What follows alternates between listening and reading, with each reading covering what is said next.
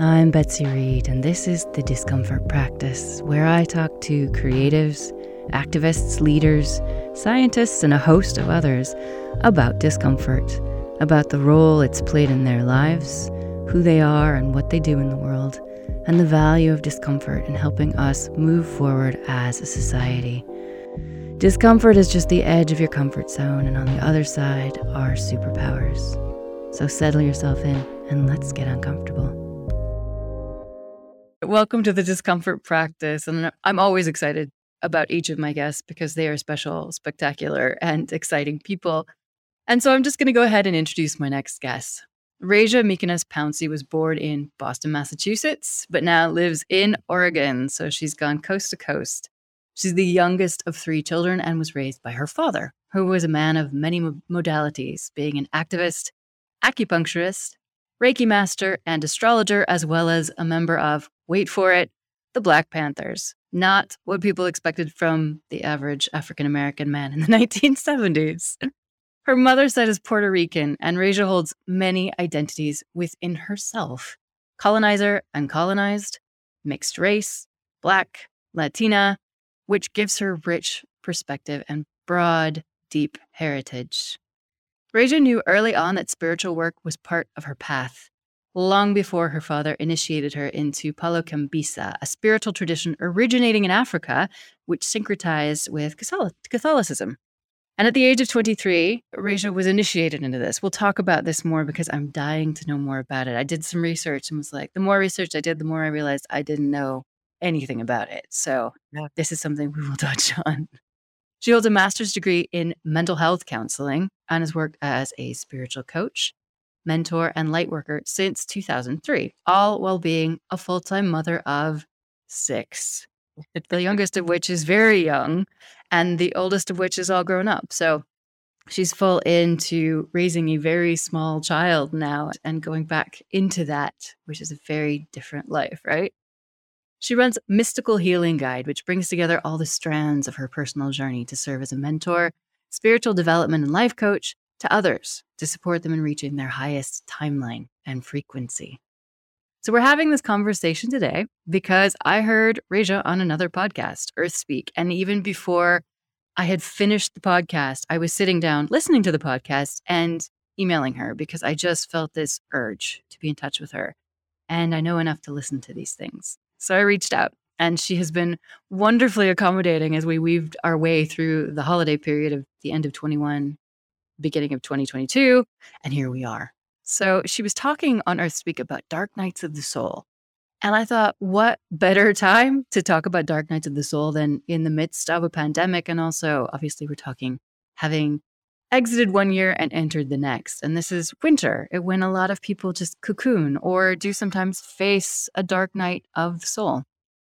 So we'll talk about this because obviously so much is going on our planet, in our society, in each of us, as we become more conscious, as we kind of are forcibly stripped of the things that are familiar and comfortable to us, that actually this is a really necessary part of our growth to understand the beauty and the value of dark nights of the soul. And I like that term, actually. It's very poetic. It's kind of juicy. You can get your teeth into it.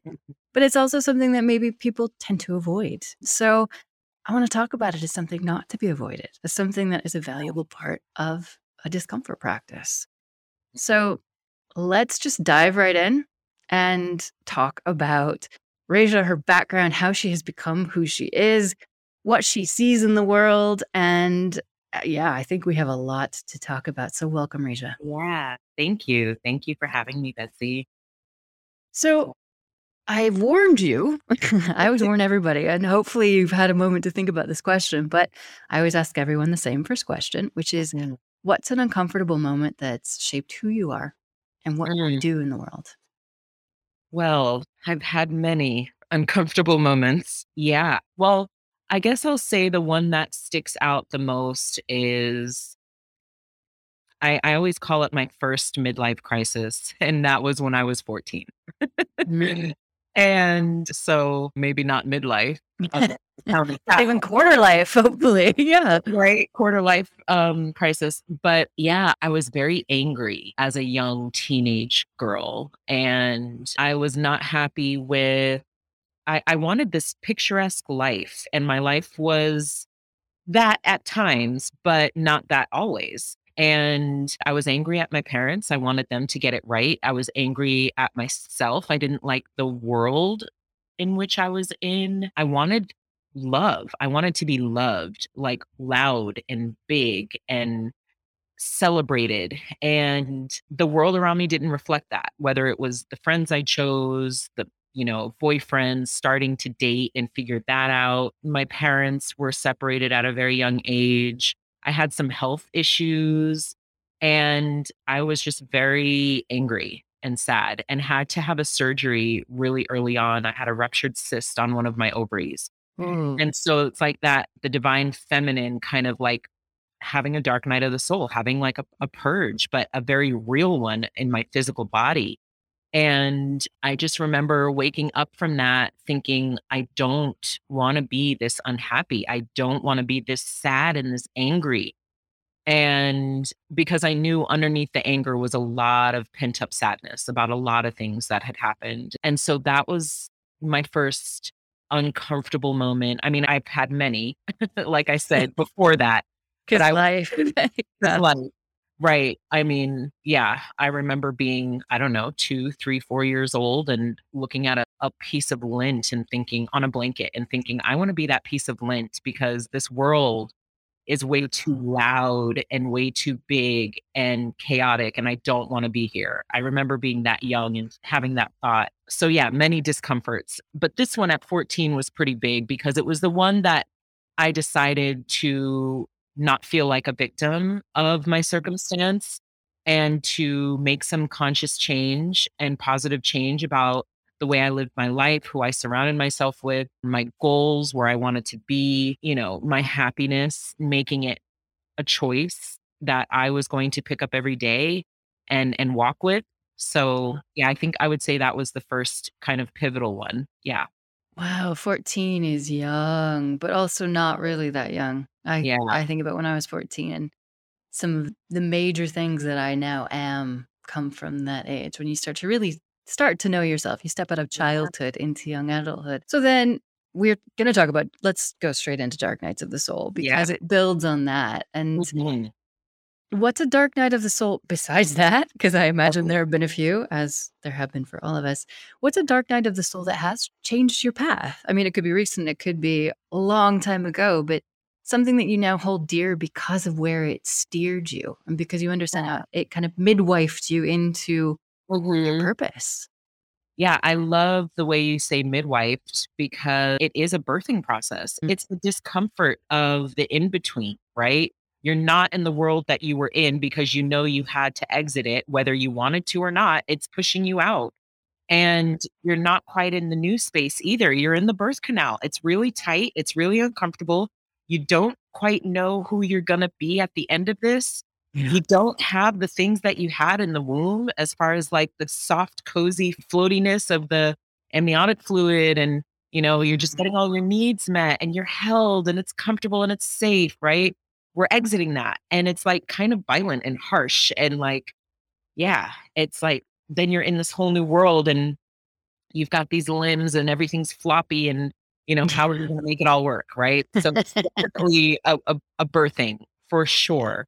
And Yeah. that's the beauty of it. The discomfort, the beauty of the discomfort, I would say. And I think so. One big one for me that was pivotal. So I always knew my purpose. I wasn't one of these people that had to discover it, which, no judgment. We all have our paths. I just knew from a very young age who I was and what I was supposed to do and be, but I ran from it, right? I was like, well, nobody's doing this. Nobody's embracing their authenticity. And when I didn't have words for that, but that's what I was doing, I wasn't accepted, right? Everybody was like, "You're weird. You're not like us." And that's really hard when you're, 9 years old, 14 years old, Oh, 20 years old, right? These pivotal ages where we want to be a part of society and we want to fit in and we want to be accepted. And I didn't have acceptance. And so I looked to my sister, she's 2 years older than me, and she's like a straight A student. And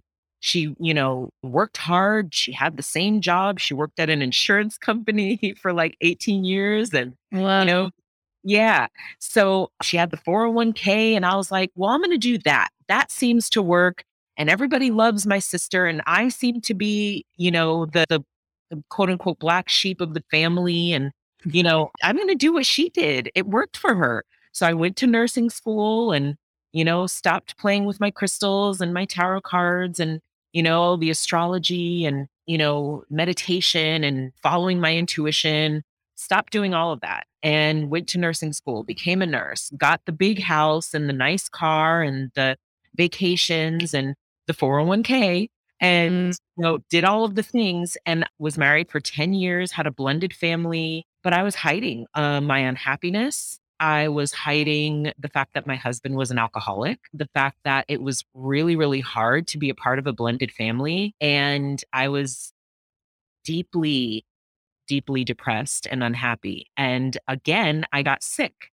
So this Mm. is the theme for my body, is when I'm not following my authentic path, my soul's journey, my body gets sick. And so this was another period of sickness. And I had developed an autoimmune disease, and I was in the hospital for 15 days, and they didn't know what was wrong with me. And so they pumped me full of all kinds of medications and drugs, and it made it worse. Mm. And by the time I exited the hospital, my body was very weak. I was on lots of medications. I could barely walk, and I couldn't go back to nursing.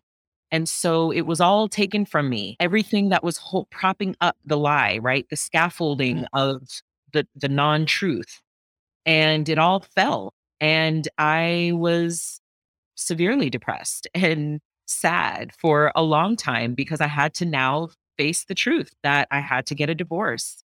I had to unravel myself from a very unhealthy partnership and a very unhealthy lifestyle of not following who I was and not being, my whole self.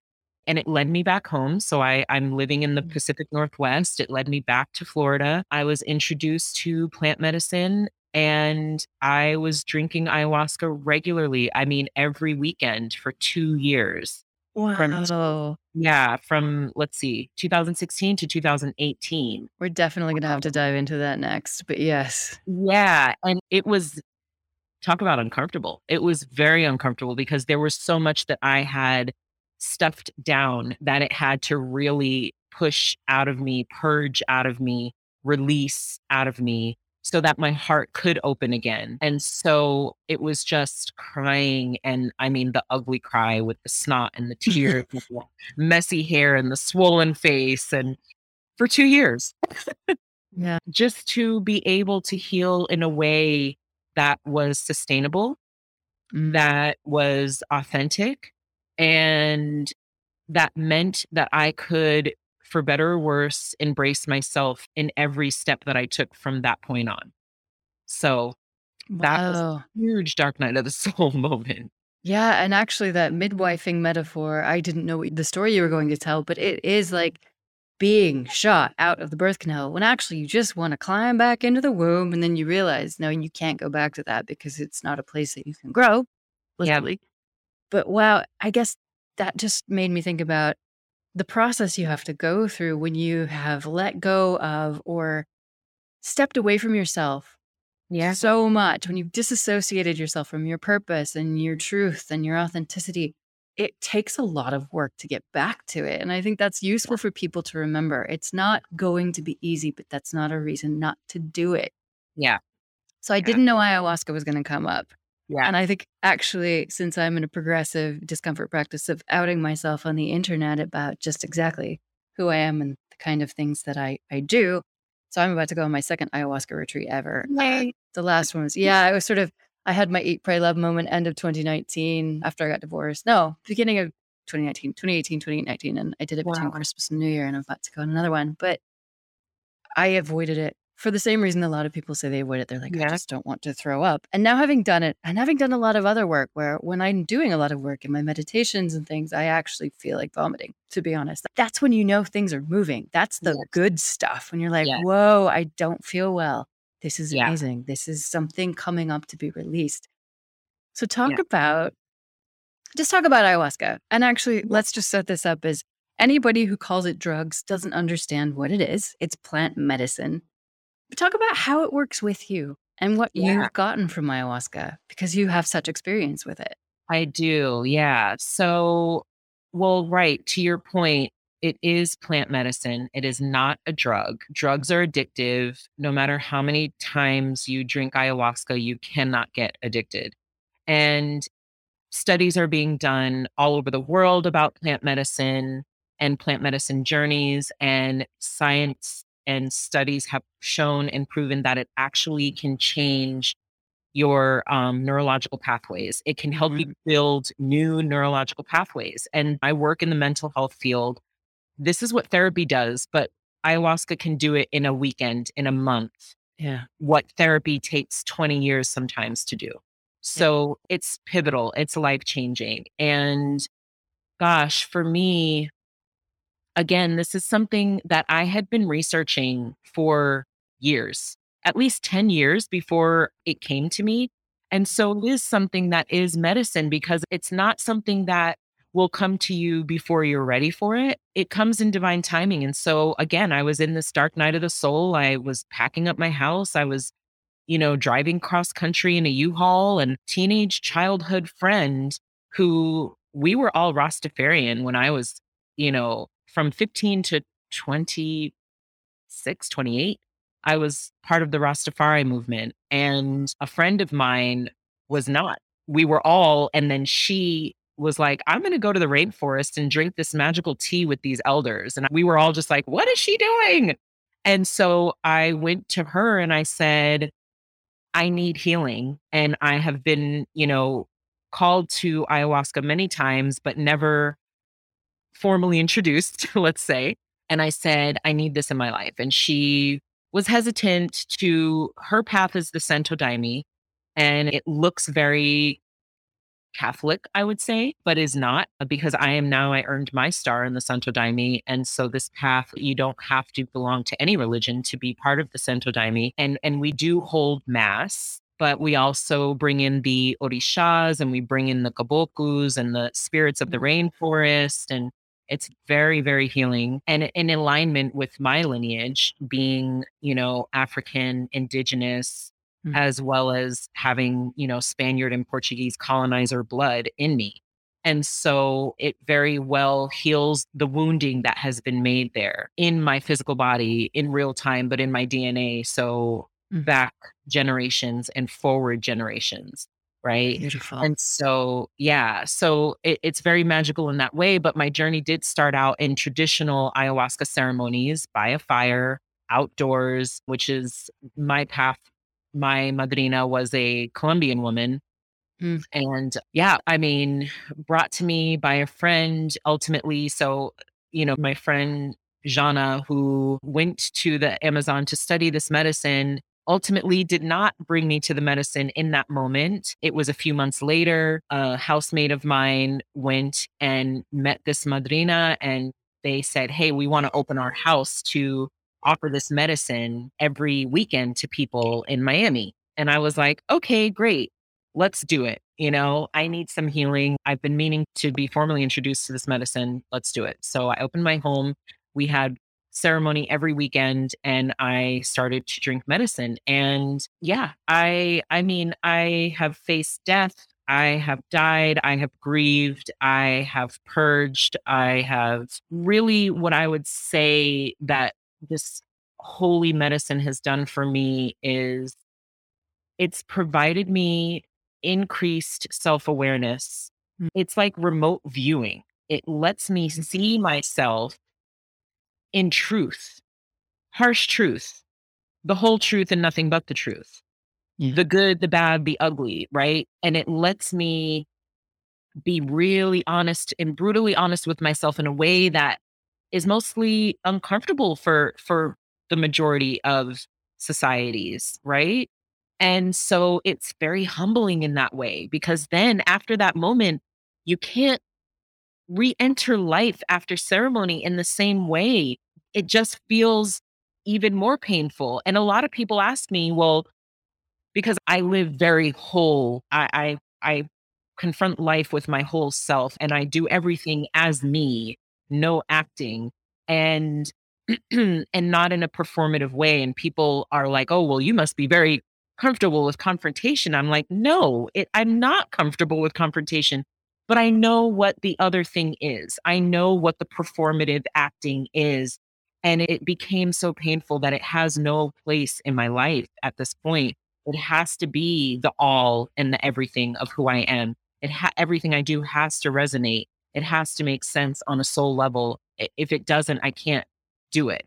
And so, and there are points where I grapple just like anybody else. I'm human, I'm not superhuman now because I drank this magical tea.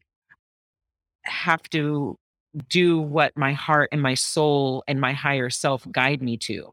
And Yes. so I just have different tools, a heightened toolbox because like I said, I know the other thing. I know the inauthentic path and it hurts and it makes me literally sick. And so I know that if that brings sickness, I have to do the other thing that allows me to be whole and healed and healthy. So, Oh, something that struck me as you were talking is ayahuasca just makes you tired of your hiding places and yeah, tired of your masks and tired of the charade. It's just, and I think people who've done a lot of therapy can relate to this, but it's the accelerated version. And I can relate to that where I would rather stay in. I have this physical aversion now to sort of shallow socializing interactions and just like, it's just so unsatisfactory. It literally makes me feel kind of sick. yeah. Well, And or like draining. It'll drain your energy. It'll make you feel sick. It'll make you feel like not proud of yourself. Like yeah. I'll leave those moments and be like, what did I just do? What was that? I can't do that anymore. Let's make a note. Note to self, right? Whatever that was, can't do that anymore. Right. Or So yeah, just bored. Do you get bored? Because I can feel yeah, my lips moving and I see myself saying something or doing something. And in the midst of it, I'm just like, I'm already bored with this. This is yeah, just so shallow. This is just so boring. yeah, Yeah, I think it's something that is hard to explain, but having experienced it, yeah, I completely feel the truth of what you're saying, which is just you can't live the same anymore. yeah, Anybody who's done a lot of their deep inner work can relate. You just can't go back to that way of being, and it gets harder and harder and harder to imagine going back. And your body's like, no, no, no, no, no, even more. Because yeah. I mean, these medicines have been around for millennia. And I think that's the important thing to remember as, people in the States, people in Europe discover, quote unquote, these things because, ayahuasca has become more well known, very popular. Lots of people take these as, part of their practice. But Right. it's not necessarily in touch with the roots of it. I mean, sort of the heritage of it, which it sounds like you have been well initiated into because Yeah, I've had uh, some amazing teachers and I'm so thankful for that. I really feel blessed. And I think that, what I would say is that the medicine is being discovered because it needs to be at this time. mhm. So more people have access so that the awakening and the healing can happen on a global stage. And also, we really need to know that this is an earth medicine that is being brought into urbanized spaces. Mm. And so being aware of how it's going to kind of hybrid your experience because if you're doing this medicine and you're in New York or you're in Chicago or you're in Miami like I was, right? Like you need to understand that your guide, your teacher, your Thaita, medicine woman, medicine man, practitioner, shaman has to be somebody who is skilled and who can traverse this new terrain where it's, indigenous medicine in an urban setting and being able to make that make sense in the body so that people are held and they're safe. Right. Yeah, Well, yeah. that's really important. And the aftercare. I'm glad you said that because there are so many people offering this now that I would just say Mm. to anybody listening to this who feels called by ayahuasca, because it does call you when you're ready, you'll Yes. know. But really do your research and make sure that you know that the person who's in charge of it, I mean, ideally, they come from that lineage or they're very experienced. And the people I've done it with, there's always a trained psychotherapist on staff. And you do integration every morning. You Yes. sit as a group and integrate because one of the issues I take is when people go do it and then they just kind of get set loose without any sort of aftercare because it's the beginning of a journey. It's not a thing you do and then you're like, well, that was a nice retreat. It's the beginning of changes in your brain, changes in the way you see everything. Yeah. And you need to be able to have somebody to support you in understanding that, or at least just navigating it because you may never understand it because that's Yeah. not what it's about. It's about just being different and revealing things to yourself and revealing yourself to yourself. So I just want to say that to anybody listening, like, make sure if you do choose to do ayahuasca or any of these plant medicines that Mhm. you know who is guiding it because they need to be someone that you feel safe with and Definitely. know Yeah. how to steer this bus because it's pretty incredible and done well. It's even more incredible. So Yes. I agree. Yeah. yeah. Well, I'm actually also really interested in talking about because you talked about how, you hold all these lineages in yourself, colonizer and colonized. And yeah, how do you hold those things within yourself in your DNA? Because if anybody knows about epigenetics, we inherit trauma. We Yes. inherit it's passed along to us in our DNA. So we wear that in our bodies Yeah. and in our own DNA, which we then pass along. So what riches and perspective does that bring you? And what healing has that brought you to? Yeah. Yeah. It's definitely been a journey, just being in my skin and existing in the way that I look, it was a lot. So, yeah, my father, we'll talk lineage. So my father is 100% African from West Africa. My mother is 10% Taino Indian, 20% Maghreb, which is a tribe of people in the north part of Africa, Mm. and 70% Portuguese and Spaniard. And so that is my full lineage. I am the lightest skinned tone person in my family. Out of my cousins, my sister doesn't even look like me. She's darker than me. And it's been hard. And I don't want to say that because I need sympathy or I need coddling. It's been hard in a good way. It's been a teacher, right? To be in this body. And because, I have been the token Black girl, right? Like, oh, her hair is nice enough. Her skin is light enough. She speaks proper enough. She can be the token Black girl of the group of white girls, right? So I was that. I was also, the Spanish girl who didn't speak Spanish. I was raised by my Black father, at a time where that was rare. And so I didn't grow up with my Puerto Rican family speaking Spanish. I lived in Costa Rica for many years and learned Spanish from being immersed in the Spanish speaking culture. But so, yeah, I was kind of rejected, right? By like Yeah. the Puerto Ricans, like, oh, you're La Negra is what they would call me, the Black girl, right? And the white girls would be like, oh, she's cute enough, right? And then the Black girls were like, well, you're not Black enough, right? You are light skinned, therefore you're privileged. You have quote unquote good hair. And none of that was true. I have been discriminated against from the time that I was young. I remember being a little girl and being with my father in Boston, Massachusetts. We didn't have a car and we lived in Cambridge, and we wanted to get downtown, and he ordered a cab over the phone, and he's a well-spoken Black man, and the guy drove up and said, oh, I didn't know you were Black. I wouldn't have come if you were Black. You're not getting in my car, and drove away.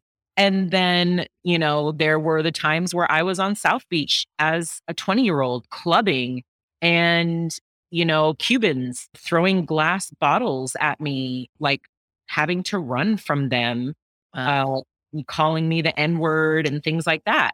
And then there were, Black girls who said I wasn't Black enough to be their friend because I have a privileged life. Because for a lot of reasons, that is true that, lighter skinned folks have they have it quote unquote easier. And then there was my adult life. having to navigate the medical complex, the medical industrial complex, and being, with an autoimmune issue and white doctors accusing me of, drug seeking.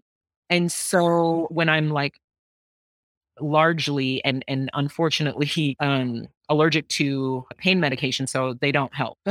Just FYI. And so, I never got a break. Apartments have been taken away from me or have not been afforded to me because of who I am. And so living in this juxtaposition of like all of these things, right? I had to create my own lane. I had to create my group of people are eclectic, and spaces where I feel safe and comfortable are eclectic. And I think that that's, this is something that I learned early, but I think it's something that people are leaning it more into now that, the cookie cutter isn't fitting, right? And confronting their own biases and prejudices in these areas. So for me, there was a lot of trauma, and then there was, a lot of healing around all of this. And I think that embracing myself is the first domino to tip in like the domino effect of healing the generational trauma that exists within my DNA, right?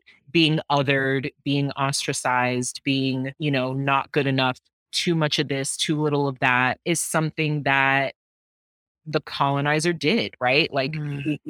Black people were not seen as good enough, were not seen as human. And so I combat that in just by living, right? Just by being here. That is me saying, that is not a truth because I'm here, because our blood mixed. Like I'm here, I'm a product of this intermingling, and I'm going to, for better or worse, I'm going to expose that for all that it is, the love that existed, the hatred that existed. And I want to, neutralize that in a way that is healthy and healing and truthful. That's so beautiful because, I mean, for Christmas, I got my parents to buy me a DNA test, and I'm going to do that shortly. But Yay. we are all from all of these sources. We Yeah. all at some point were the source of either conflict or juxtaposed identities. And it's just the nature of human evolution. And we just sort of pin that on others as a reason to oppress others, Right. to discriminate. But it's beautiful how I love, and I wanted to ask about this because I knew how you would put this so beautifully, is healing past generational traumas through just being who you are, of being like, Yeah. this skin color, this skin of mine is a fucking Ferrari. It's beautiful. It's exactly what it's meant to be. And yes, you have been discriminated against, but also you have an opportunity to heal because of all those pieces of you that have come Right. together to make Eurasia. But I love that so much because we all have generational trauma that we don't even know we carry. Right. And being able to dive into that, it's brave because it's big Mhm. work. And so, what does that mean? It means that every time you have a trigger, right, to really retrace or follow the breadcrumbs back to the origin of that trigger and really kind of, unpack that in a subconscious, bringing the darkness to the light, subconscious to conscious way, unconscious to conscious way. And being able to do that is, again, right, the discomfort Mm. of that process and allowing ourselves space to do that in whatever process it looks like for each one of us, right? In whatever way it looks, right? Crying, being angry, being sad, writing, going on a retreat, walking, running, whatever it takes to like really bring things to the surface so that you're not acting from the shadow aspect of it all. Yeah. And what's interesting, I've been thinking about this a lot lately because I feel very, very connected to my grandmothers, Mm, especially on my mother's side. And the interesting thing is, one was the mother in law and one was the daughter in law, and they did not love each other. But I was very connected to both of them. What I've realized is I actually don't know a lot about them, but I have inherited their patterns. And I look like my grandmother on my mother's side, and I talk like, you always end up sounding like certain family members through, even if you hadn't known them, you have this vocal quality. So you're connected to ancestors in ways you don't necessarily know and aren't conscious of. But the more I sort of sit with what am I here to heal from my family? yeah. What am I here to break the patterns of, because, I know a bit of family history going back a few generations, but there's so much that I don't know. But you don't need to know it to heal it because it's in you. It's you. Yes, So if you just sit with that and let it come up to be healed, it can be. And, you might want to process it through writing or just sit with it in meditation or maybe do something like a plant medicine, an ayahuasca retreat.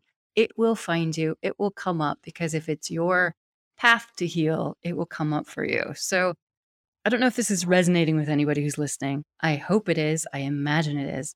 But if any of this does land with you, please do get in touch because this is something that there are so many of us doing this work. You're not alone.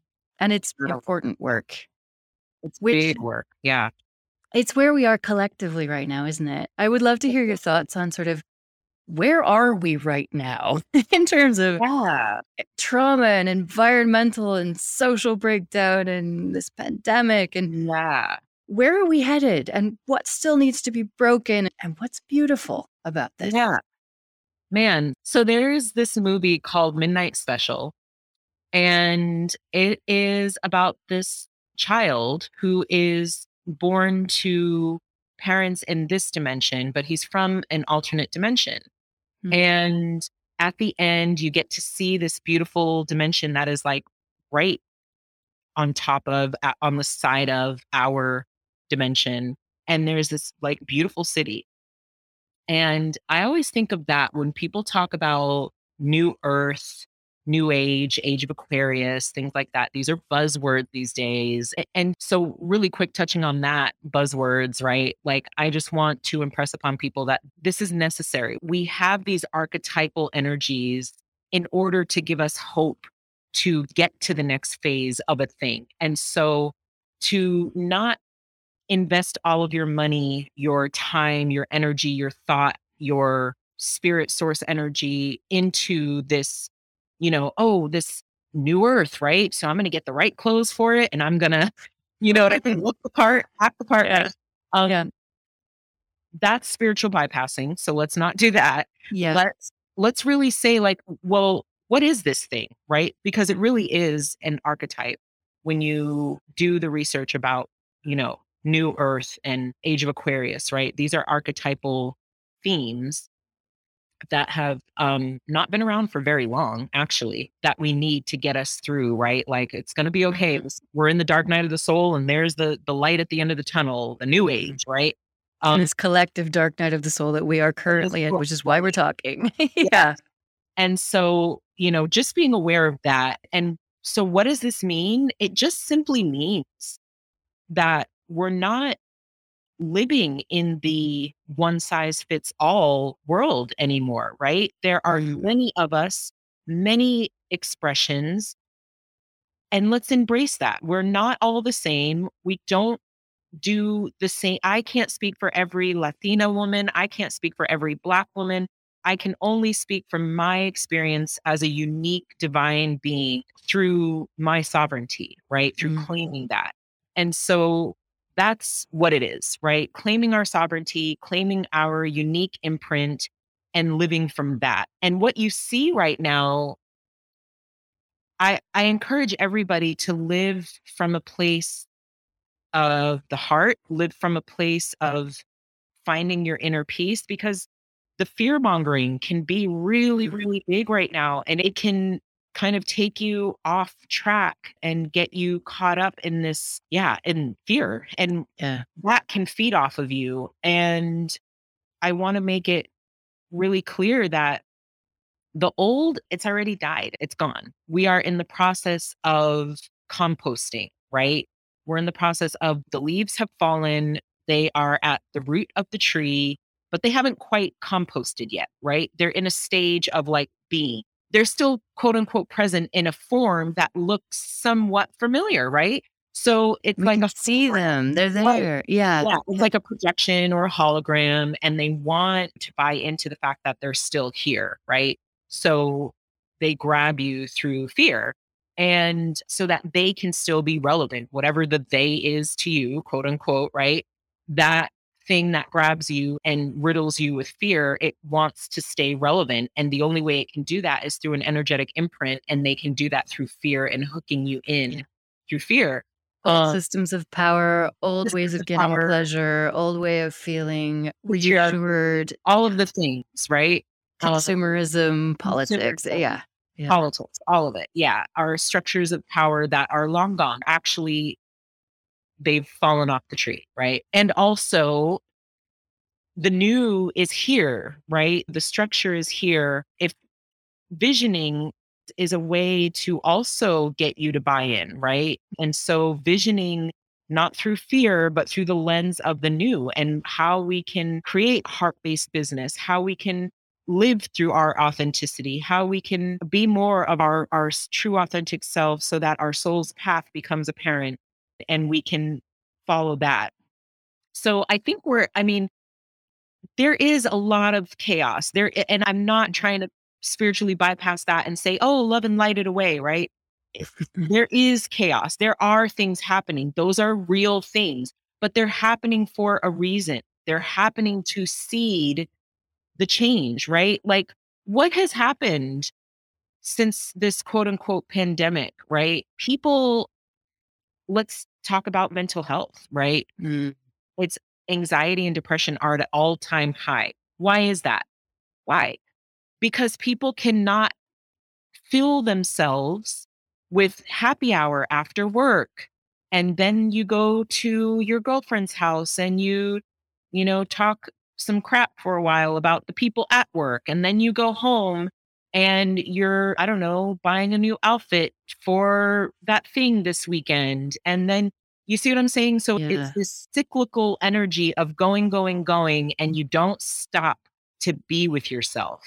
Mm. And people have had to stop and be with themselves. And many people are not happy with what they see. They don't like their lives. They want to get out of the job. They want to get out of the relationship. They realize that they have been disconnected from their children, that they want to parent differently.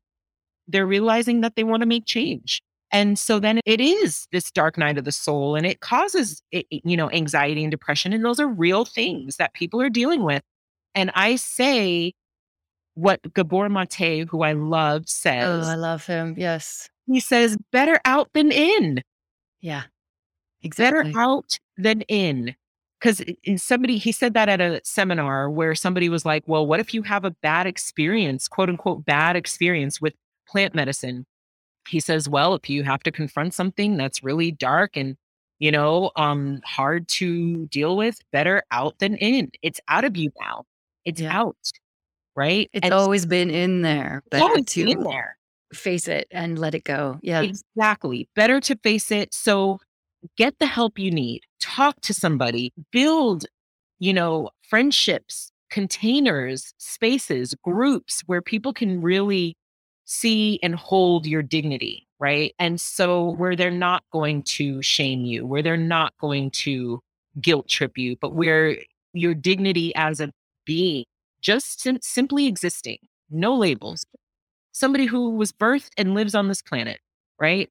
Um, where people can hold you in that light and in that space and where you can exist authentically, right? So it starts small. It starts within your community. It starts on your block. It starts, in these small spaces that will grow and grow because it's like dominoes tipping. It's like, people talk about collective consciousness, right? The age of Aquarius cannot be born, the new earth cannot be born unless enough people consent to it. Energetically positive entities, light beings, higher selves, spirit, God, universe, source, earth, Gaia cannot make any change unless we all consent because they operate through consent. And so we all have to buy into it collective conscious wise. And how does that happen? It happens in each one of us, in our day to day lives, in our communities, in our families, right? So when enough of us say, yeah, that old way is not working for me anymore, for whatever reason, your reasons are not my reasons, right? But for whatever reason, it's not working for you anymore because it doesn't hold all of who you are with dignity. Then Mm. you start to create the spaces where that does happen. And then there's a domino effect and a trickling down where that happens bigger and bigger and bigger out into the universe, out into, the expanse. And then we have something new once we all consent to it. once we all say something of how this thing that we do called life was operating before is not working for me, then Yeah. we all can do that in a way that is quote unquote new earth, right? And as we're doing that, we're living it, we're walking it, right? Then it can happen. And so that's where I think we're at. We're in this place of discomfort, and we are in this place of the things that we see, potentially grabbing us through fear. And how do Mhm. we combat that? Through our therapists, through our families, through, if none of those are afforded to you, ayahuasca, through plant medicine, through talking, through journaling, through creating the spaces, right? Mhm. Finding your tribe, finding people who are of like mind. Yeah, and also just through finding joy, because you could get dragged down by fear, but that's actually not what you need, and it's not what the collective needs, because not only does it harm you physically, it harms your immune system, it harms your mental health, but also then we send out that energy to others. And if it's like I use this metaphor all the time for various things. When I learned to mountain bike and ski, you don't look at the thing you're trying not to hit. You look at the line you want to take. You choose your line. Yeah. So if we want to live in a world that doesn't create fear for us, that doesn't create oppression of other people, you need to start to think about what that looks like. But also, I just want to say to anybody listening, come as you are. Like Yeah. you talked about spiritual bypassing. You don't have to buy the outfit. You don't have to go on the retreats. You don't have to start doing yoga. Come as you are and find the things that bring you joy, that allow you to step into that optimism about the future because you're creating it with your own energy and your own life. You don't have to go live in an eco village. In fact, I would say please don't. Don't retreat to a bubble. Yes. Go to your community and help them live more sustainably in a way that doesn't hurt the earth and society. But yeah, Yeah. come as you are, because I think there's been a lot of harm done by this idea that you have to sign up to a dogma or a lifestyle or only doing this kind of yoga or only doing it in Sanskrit. Or, it's like, meh. I came out of a very strictly religious background and I don't want to go back to that because I see Right. how it constricts people. So find your freedom and find it in a way that it invites other people Yeah. to feel free and to be able to be authentically themselves. You've said that a few times, and I love that. I Yeah. also love what you said earlier about embracing yourself as the key to healing, the domino, the first domino. And you said that basically again, which is, yeah, just start the domino effect because then we create this collective. We talk about collective consciousness. You don't have to say collective consciousness, but this collective energy, this collective hope, this collective Mhm. vibe that just says, no, I'm not going to live in fear. I am not going to Yeah. freak out and separate myself because I'm just so freaked out that everybody's going to give me COVID, or we're sliding into totalitarianism, or that's the death gasps of old ways trying to remain relevant. Relevant. And Yeah. you can choose not to be part of that. You can choose to reject that fear. And I promise it will be better for everyone and yourself. Yes. Yeah. And coming as you are is so huge because Mm. that's what I did. I didn't just wake up one day and here I am. It was like, I'm scared. Hmm. I don't know what the next step is, but I know I can't be there. I know I can't Yeah. do that. I know I can't live in fear. So I'm going to follow the breadcrumbs. I'm going to one step at a time, one day at a time. And that's how we find our authenticity. So many people ask me, like, well, how do you live authentically? And I'm like, well, what feels good? And I don't mean feeling good regardless of how it lands on others, right? Hmm. I mean, what brings, like you said, what brings you joy? What feels good? What feels healthy, right? Mm.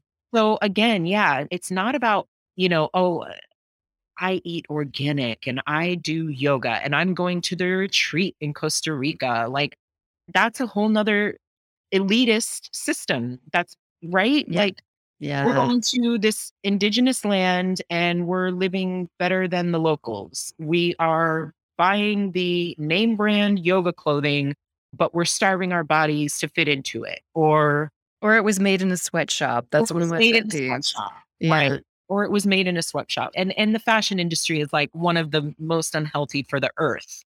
Oh, yeah. Um, so buy secondhand clothing, people. Exactly. um, Or just don't buy anything. That's what I'm trying to right, do. Yeah. right. Have like a capsule wardrobe. Yeah. Or, but yeah, or eating organically, but like not thinking about where your food comes from and is it Mhm. ethically sourced and, all of these things. So, you know, that's what I say about digging in deeper so that what you do is healthy, so that it feels good on every level, body, mind, soul, right? Mm. Spirit, so that when you are, following the breadcrumbs, taking these steps day by day, that you are doing so in a way that is all of you, right? That it kind of excites all of the senses. You're learning new things. You are thinking in different ways. You are going to new places. And it's just like a childlike curiosity. Like, Mm. I don't know, right? What's going to happen tomorrow, but I do know what I can do today. I know how I can live. I know how I can approach things. And I want to do that in a holistic way.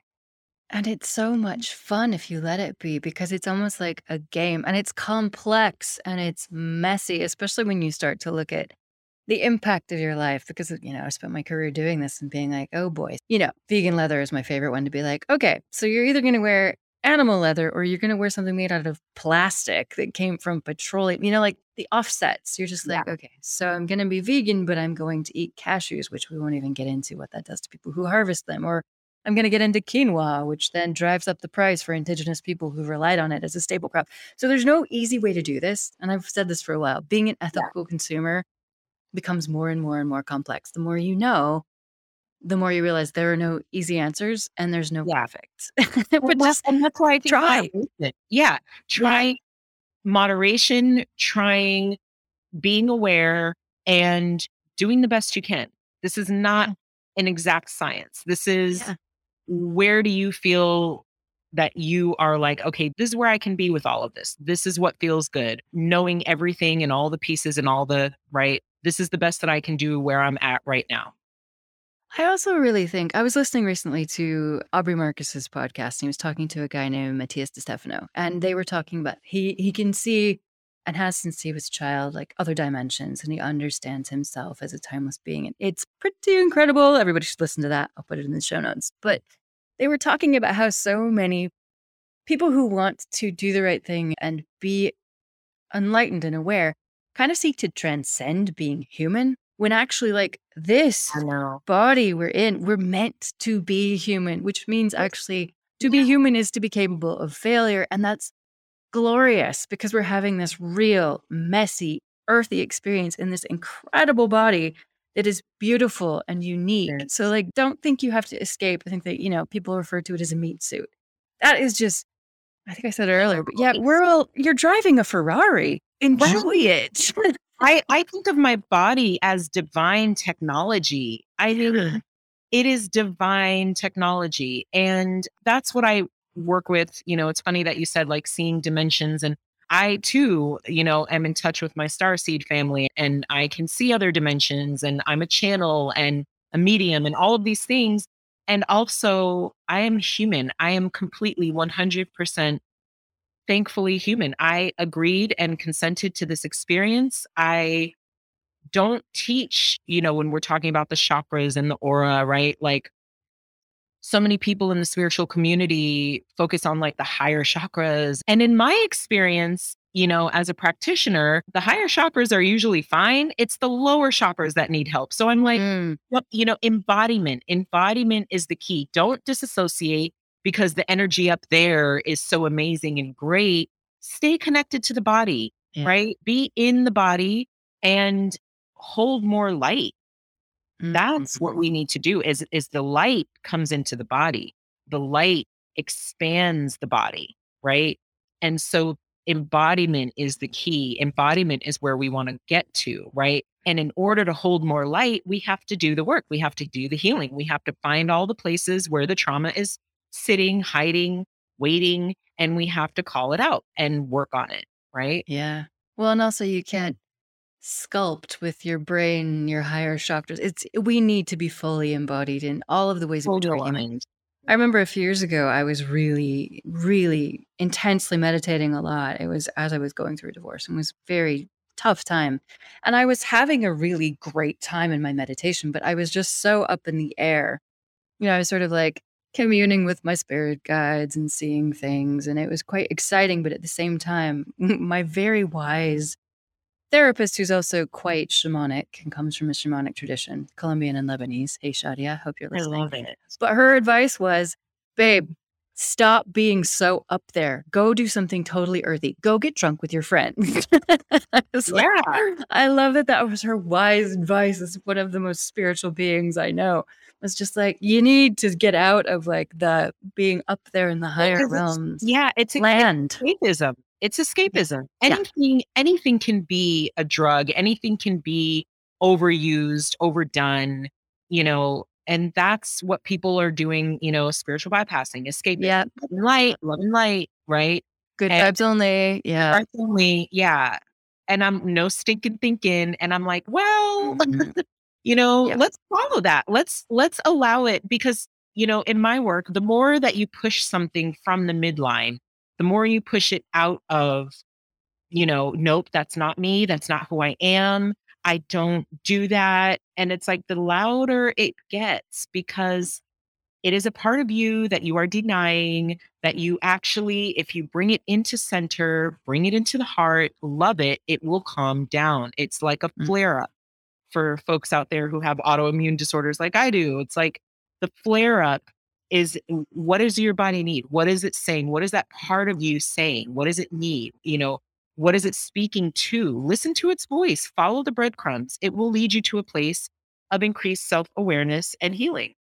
And that is a discomfort practice because spiritual bypassing is trying to never feel anything hard. Yeah. And often that ends up using niceness as a tool of oppression to keep people from fighting with you or disagreeing with you, or we will not get started on how it can be used as a tool of privilege and oppression because that is a whole other conversation. But yeah, Yeah. the path is often sitting in the shit, sitting in the discomfort because it's not going to be forever. That's part of the practice. Yeah. That's part of the being human. And that's part of the beauty. I mean, we talked about dark night of the soul, and you can't avoid the dark nights of the soul if you want to get anywhere good. Yeah. That is how we are born into this world. Literally, you're pushed out of your comfy, you got fed every day and grown and it was safe, and you get pushed out of the birth canal, and you're probably scared. As a baby being born, you don't know if you're going to survive it, and you might not, but Right. it's necessary to push you into this life. So big. So, Yeah. yeah, it's all right. Well, I am totally going to have you back because we have just gotten started. And I still want to ask you about Palo Cambisa, but that's going to have to be next time Yeah. because I would love to have you back to talk about just the sort of the beauty of these systems and these syncretisms and the mix of cultures, because we also haven't touched on things like cultural appropriation and Oh, yoga and the wellness yeah. industry. And again, that's a different episode, but Uh, but a good one. a necessary one for sure. I Unnecessary. say as a white yoga teacher, sitting in my very nice apartment in Barcelona, but let's have that conversation. You're already invited back. Yeah. I would love that. Well, are there any final thoughts you would like to leave people with about where we are, about dark nights of the soul, about what to look at to choose their line? Because there's no going back. All we can do is go forward. So, what would you Yeah. like to leave people with? I would just like to say, don't overcomplicate it. It's like when we approach something new, it's like, well, we grapple with it and how and what, and, okay, I'm going to do it this way and that way. And it's like, at the end of it, you're just like, I give up. It's just so tiring to figure it out because there's nothing to figure out. It will do the thing it needs to do inside of you. And all you have to do is surrender to it. Right. And that's the way through to follow your path, to choose your line. That's just surrendering. And I truly mean surrendering because gosh, that's an overused buzzword as well. And it's one that even I have like, well, what is, grappled with? What is real surrender? And it's that moment where you're just like, wow, this is really uncomfortable. And I'm just going to sit with it. There's nothing I need to do in this now moment, but just cry, grieve, grieve the life I had, grieve the knowingness that I thought was truth. Just sit and just, be uncomfortable. Yeah. Yeah. Oh, that was beautiful. Thank you for your wisdom. Thank you for sticking with me in our scheduling hoo ha to be here. I'm so grateful for your time, and I am grateful to have gotten to dive so deep with you. And that is the beauty of knowing souls who are part of the same we're heading the same direction. We've done a lot of the work and we can just hold hands and dive deep together. So it's Yeah. been an absolute pleasure. Thank you so much, Rasia. Thank you. Thank you. It's been a pleasure. Thanks for getting uncomfortable with me. If you enjoyed this episode, follow and like the Discomfort Practice wherever you listen to podcasts. Leave me a 5-star and written review, and share this with other people. Help me to reach new audiences with this idea that consciously practicing discomfort helps us to individually and collectively discover our superpowers and create a society and a planet where everyone can thrive. Thank you so much to my guests all season. Go back and listen to a few more episodes to hear more of them. They are wonderful humans doing amazing things in the world. Thanks to my team who helped me produce this podcast, and for those who inspire me through their writing, their conversation, and their support. So that's all from me for now. Follow me on Instagram @TheBetsyReed if you want to get to know me a bit better, some of my thoughts. And in the meantime, stay uncomfortable.